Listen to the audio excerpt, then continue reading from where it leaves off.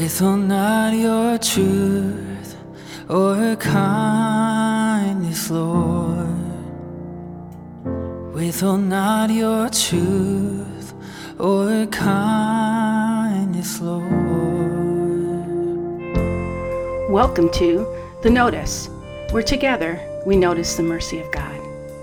I'm Susan Hoekstra, your host. The Notice podcast explores our need for validation and affirmation through biblical musings and conversations with special guests. Experience relevant topics and encouragement as we take notice of how the God of mercy satisfies.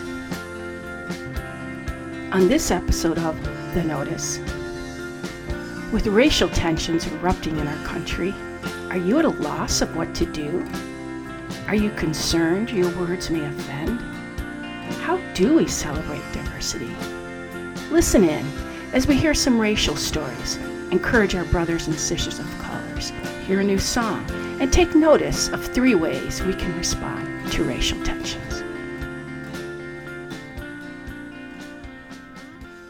Growing up in a low socioeconomic Detroit neighborhood in the 1970s wasn't easy. Race riots were prevalent. For protection, each member of my family had their own baseball bat, and a rifle was positioned underneath our parents' bed. Break-ins and fights were commonplace, and racial segregation birthed. Once the busing started, houses quickly went up for sale, and I watched my neighborhood change overnight. In 9th grade, the high school's racial profile was 70% white and 30% black. But by the time I graduated just 4 years later, the percentages nearly reversed, 20% white and 80% black. Unfortunately, life at school was rather unsafe. At least 2 police cars patrolled the campus regularly, and entrances were blocked by officers scanning for knives and guns. At football games, the police escorted the marching band out at halftime because fights consistently broke out. And if you were white and a girl with long hair, you learned to avoid going to the bathroom alone, since it was common for girls to hide in the stalls, surprise you with scissors, and cut your hair off. And I vividly remember a 4'8" gang member threatening me with a knife in between classes. Not sure how he got past the guards, but I do remember my response. I think it was survival instinct or something, but as I looked at his knife, I acted like I was impressed. I pretended I was excited about how cool the knife was, where he got it from, and how I could get one. Phew, I'm glad that strategy seemed to satisfy him. Then there was one winter morning. I left school early for a dentist appointment. As I exited the building to walk 4 blocks home, I sensed someone following me. Out of nowhere, 3 black girls hovered over me, taunting and mocking me, saying, "Let's go play with the snow." After they beat me up, they pushed me into a nearby pile of snow and moved on to the next target. As I painfully stumbled home, full of bruises and cuts, I wondered, what just happened? And then later that week, a student was shot in our cafeteria. Well, no one likes to go to school in fear, but these experiences taught me street smarts. Much like a goose who hisses when someone comes near, I took on a self-protective mode, watching over my shoulder, wondering when the next attack would happen. Even now, when in uncomfortable surroundings, I can feel that same radar switch go on. But ironically, when I look back on my high school days, I do remember some really good things. Many talented and dedicated teachers filled the classrooms. Academically, they prepared me for college with sincere determination, regardless of violent distractions. Circumstances aside, they taught me what it meant to be responsible for my own education. But if we're honest, our focus in high school was seldom about academic classes. Making friends, dating, and extracurricular activities were essential for building a social life and finding a place to fit in. Since music was my passion, hanging out in the band room became my safe space. Not only was it a respite from the violence in the rest of the school, but having the talent affirmed me. And so did my band director. A musically gifted, loyal, fun-loving prankster, everyone loved him. He made music come alive and encouraged the discipline which comes from learning an instrument. Personally, he recognized my talent and encouraged me to do things outside of school to inspire me. I recall an early Saturday morning stop at the music store where he helped me pick out my new clarinet and the extracurricular concerts and contests he drove me to. He even introduced me to the administrative side of being a band director and showed me how fun it was to reach my musical goals. He was the kind of person that when you were around him, you felt as though he only noticed you, but he was also helpful to everyone. He did seem a little drawn to those of us without a father, though. And so he became my male role model and father figure. I just wanted to be like him. I even decided to go to college to become a band director. So one afternoon, while practicing during a study hall, he asked to see me in his office. Typically, you didn't receive this kind of invitation unless you did something wrong, so I was confused. As I stepped into his office, he nervously explained the conversation he had just had with the principal, who informed him about the black girls beating me up. The incident about the girls playing with the snow I mentioned earlier. At first, I was puzzled by his inquiry. The initial questions implied I might be lying about the incident. I couldn't believe it. Here I was, leaving school for a dentist appointment, and I walk outside the school only to get beat up for no apparent reason except that I was white. And now here I'm being questioned? Really? The weird thing is, I didn't really want anyone to know. I guess I was embarrassed. I wasn't one to cause trouble or call attention to myself, and honestly, I was a little worried about their retribution if I did tell. Besides, with so much going on at my school, I didn't think anyone would actually take notice. So what good did it do to bring it up? Remember, folks, this was Detroit. It was common to get beat up. But I have to admit, this time it was different. I was beaten up solely due to my skin color. The racial tension at the school was so thick, the last thing I wanted to do was turn this into another race issue. But it was. As I continued to share my story, I felt like I was part of a scene in a movie. I guess trauma does that to people. Although I was relieved he finally believed me, I really expected to get scolded. Instead, words of affirmation and wisdom flowed out of him. He said, "Susan, I understand what happened to you was wrong, and you have cause to be angry and fearful. But this is also an amazing opportunity. You know why? Because you have a choice. You get to decide how you're going to respond. Will you let this change you? Will you let this incident alter your perceptions of people of color? You actually have the power to make that decision. But I'm going to encourage you. Do not let what happened to you dictate how you will feel about all blacks. Believe in yourself first, and then the goodness of others, regardless of skin color. Take each person for who they prove themselves to be. Aggressiveness and determination are two of your personality's outstanding qualities. Don't let anyone, black, white, male, female, cheat you out of those." Friends, life-giving words are sweet to the soul, especially when given by someone you look up to and trust. The power that was ripped from me from those girls that day became the actual power that changed me. But as a white woman, how should I respond? Do I assume all black people are out to get me?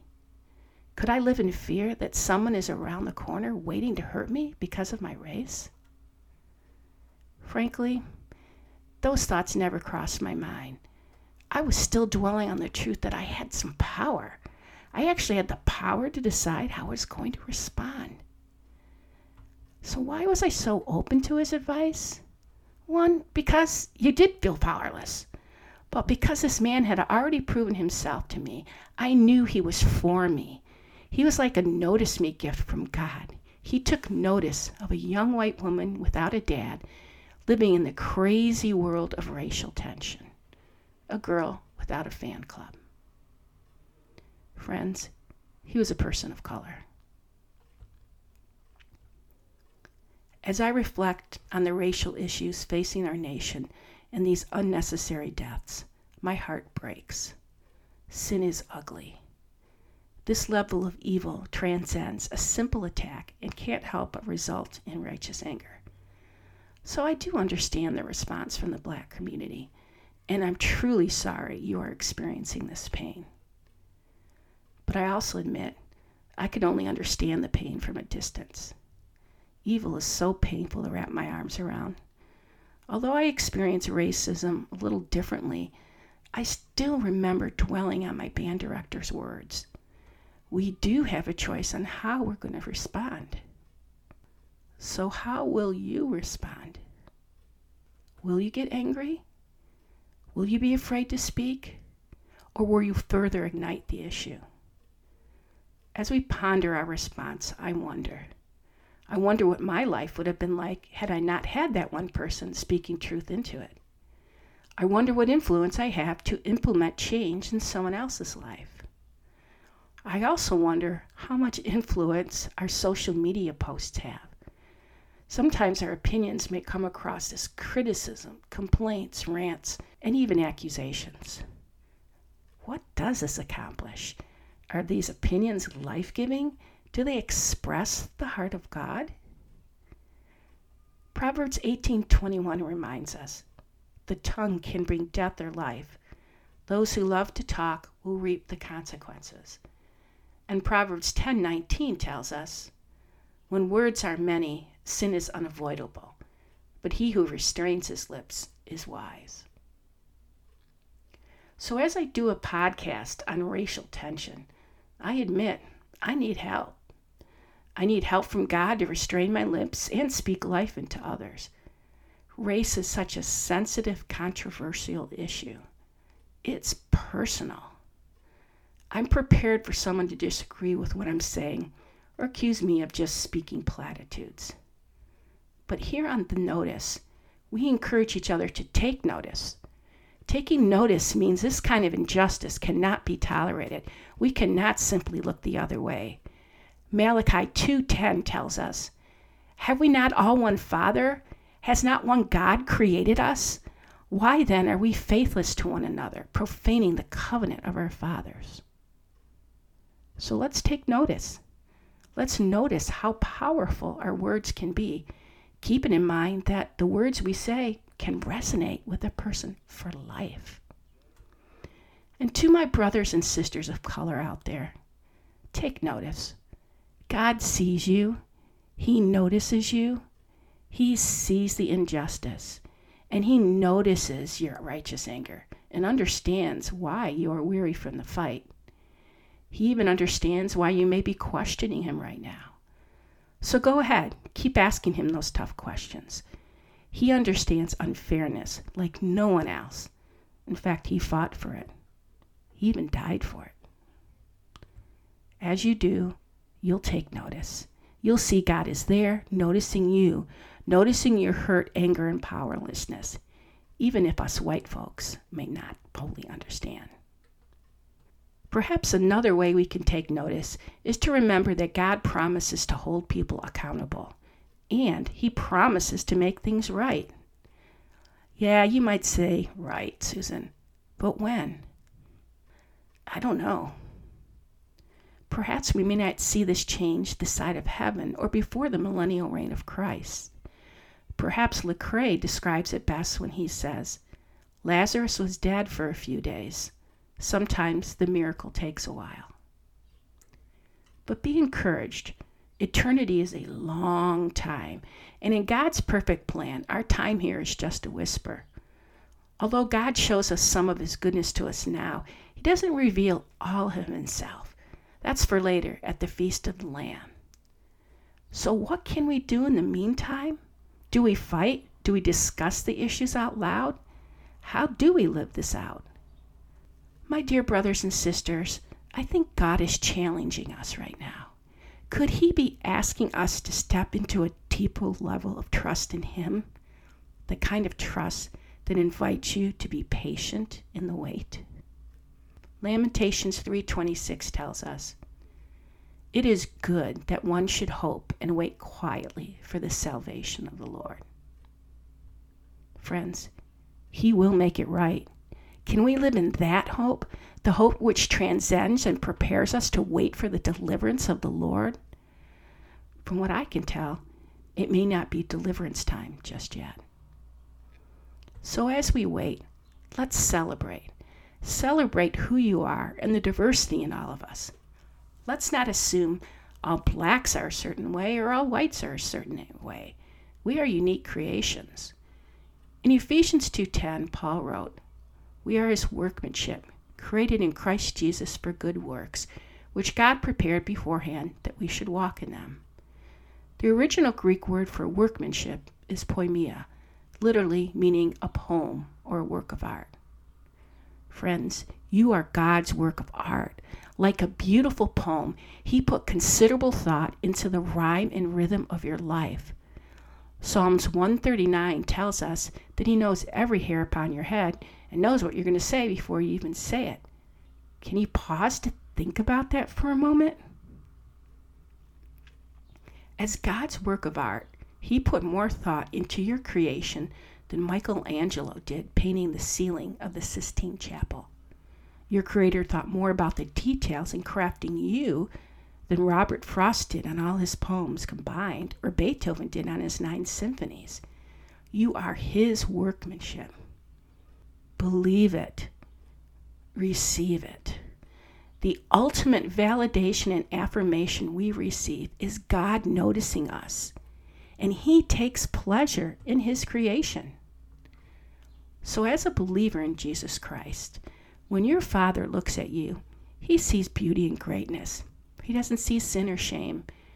He doesn't assume the worst about you the way white privilege may imply. Simply put, to be a masterpiece means you are a piece of the Master. As a God who celebrates uniqueness, He honors you. Even as a creator, He created over 200 dog breeds, over 60,000 species of trees, and over 250,000 types of flowers. Friends, God is diversity. We need to value what God values. Lastly, share. Share the message. As my band director shared the principle of free will with me, I changed. Truth has a way of doing that. Perhaps the most powerful thing we can do is what changes the world the most: the gospel. So if you're listening to this podcast and don't even know what the gospel is, we have good news. The gospel tells us that despite falling short of God's standards, also known as sin, and we all sin, when we believe Jesus took the penalty for that sin on the cross, we are forgiven and free. We are free to celebrate and take notice of all God is doing.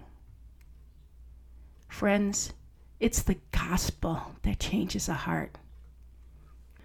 Without heart transformation, everything else we say may merely be noise. Pastor Alistair Beggs mentioned in his recent sermon these words. In Ephesians 6, Paul addresses believers, speaking to them in the social context in which they find themselves. And his responsibility is not to disrupt that environment, but is instead to show them the difference that the gospel makes. You see, the gospel is the answer to slavery. The gospel is the only answer, actually. The gospel is the answer to human trafficking. The gospel is the answer to the upside-down world morally in which we presently live. You see, because at the end of the day, the real transformative work in a nation is a transformation of the gospel. So as God transforms our hearts, we can't help but take notice. We can't help but live out the kingdom principles of love and respect. We can't help but embrace and celebrate His masterpieces. So in closing, I'd like to end our time together with a song I recently wrote. This song emerged as I listened to a sermon from Pastor Sammy Abadi of Soma City Church in Toledo, Ohio, a man of color. His words softened my heart to these issues. His words encouraged me to love others where they are at and recognize the impact of the life-changing gospel. Thank you. Also, a big thank you to another Sam Trago, the vocalist in this recording, who took the time to tape the song for this podcast. What a great reminder of how hearts bond when we come together. My prayer is that it will be life-giving words to you. It's called Masterpiece.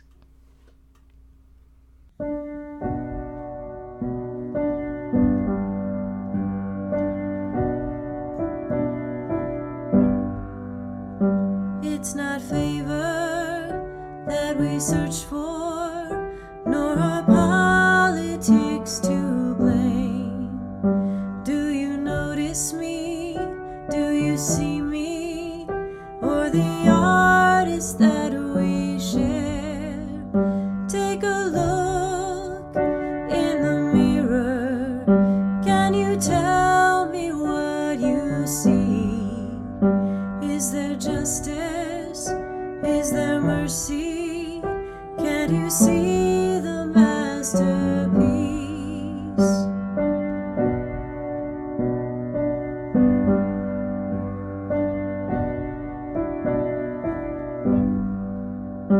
It's not comments, but conversations.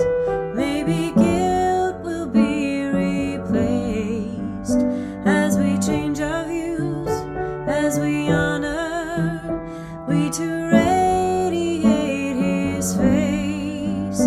Take a look in the mirror. Can you tell me what you see? Is there justice? Is there mercy? Can't you see the masterpiece? For we are his workmanship, a unique piece of art. The colors of the rainbow gently placed within our hearts. Shout out, proclaim it, God is diversity. Shout out, proclaim it, God is diversity. As a piece of the master, let's all welcome his belief.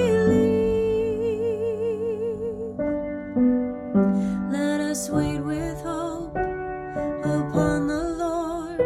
All his promises he'll keep.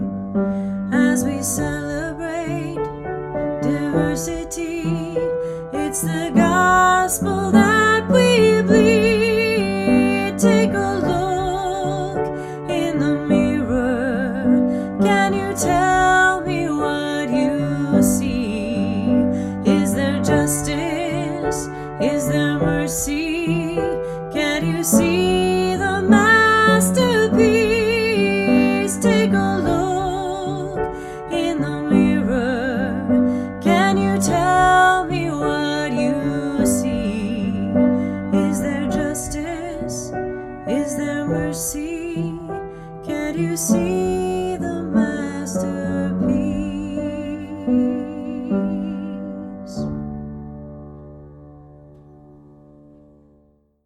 Brothers and sisters of color, you are a masterpiece, a piece of the master.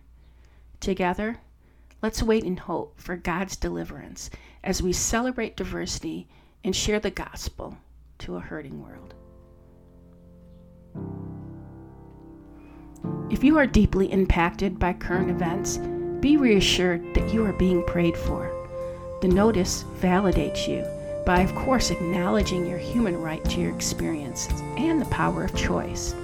At the same time, please know how God affirms you in all kinds of creative ways. So as you fight the good fight, may you not get weary and instead take notice. Next time on The Notice, are you coasting through life on autopilot without a clear sense of direction? Has society's definition of success left you empty and striving for more? Isn't it time to notice God at His Word and step into the life you were created to live? So tune in for my next episode where I talk with Lucy Ann Costa Quattro, author of the book Strategic Faith. We discuss the struggles of complacency and how noticing God's strategies will help us live a life beyond limitations. Until next time, take care.